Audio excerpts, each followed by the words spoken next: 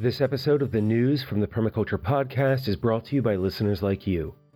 You can support the show today by making a one-time donation at paypal.me/permaculturepodcast, or by using Venmo at Permaculture Podcast, or by becoming a sustaining patron by joining our Patreon community at patreon.com/permaculturepodcast. For today's news of the world, we have a rewilding project, a surge in a nation's move towards renewable energy, and a look at how unbuilding can help limit the impacts of climate change on our communities. Rewilding Spain is looking to eventually fill 850,000 hectares, 2.1 million acres, of the Iberian Peninsula with Przewalski's horses, black vultures, and semi-wild cattle to increase and revive the biodiversity of the region.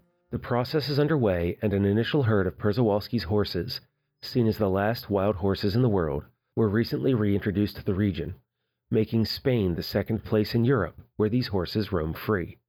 As a permaculture practitioner, I feel it is vital to support and work with these efforts to protect and reintroduce native flora and fauna. Global populations of wild animals, plants, and insects have plummeted due to industrialization and human encroachment on habitat, and the future health and vitality of the planet and human well-being depend on our ability to reverse these trends, increase green spaces, and expand Zone 5 by focusing on our practices on Zone 0 through 3 and to buffer Zone 5 from our impacts through a careful management and limited use of Zone 4. In addition to these articles, so you can read more, I'm also going to include links to books on nature rewilding that I have found helpful, such as Eager by Ben Goldfarb and Coyote America by Dan Flores for those folks in the US, and Derek Gow's Bringing Back the Beaver for those of you in Europe. We turn now to the built environment and news that China is on track to hit that country's wind and solar power targets 5 years ahead of schedule. This investment by China in renewable energy means that they will become the global leader in solar and wind capacity, exceeding all other countries in the world combined.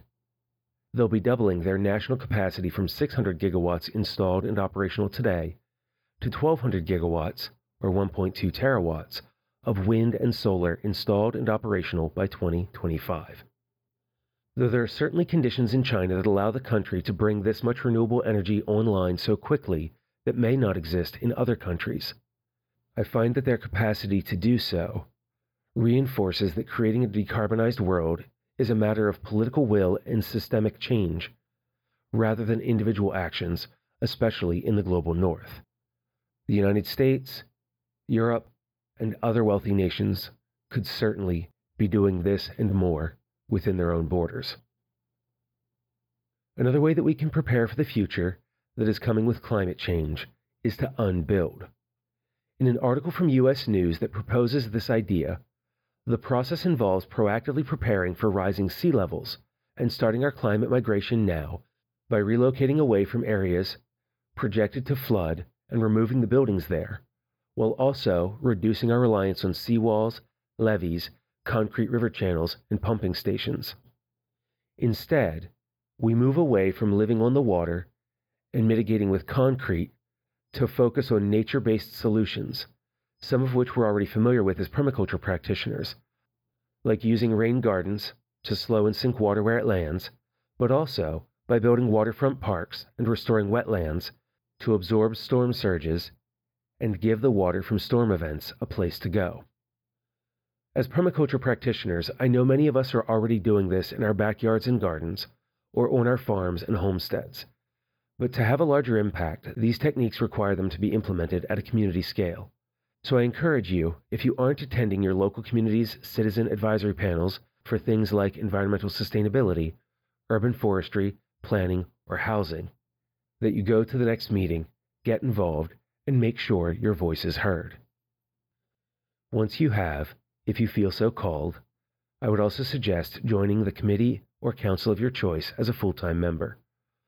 Often the requirements to join them are as little as attending one of the monthly meetings and then applying afterward. In this way, you can bring permaculture solutions to community-scale problems. From here, we move to the news from the podcast, First, I'd like to apologize for the audio quality of several recent episodes of the news. I was working with a colleague recently to create some low bitrate audio samples for a project we were working on, and after recording those, I didn't shift back to the higher quality settings for my microphone recording software, but that is fixed as of this recording, so if you still hear some audio issues, certainly let me know, but we should be back to my traditional recording process and everything that goes with that.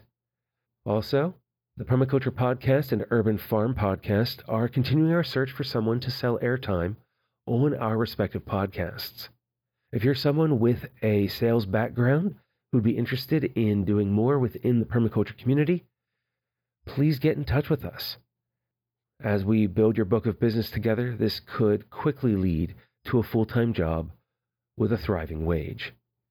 If you'd like to apply for this position, send a copy of your resume and any questions you may have to show@thepermaculturepodcast.com. You can also reach me at that address to share news from your world with me.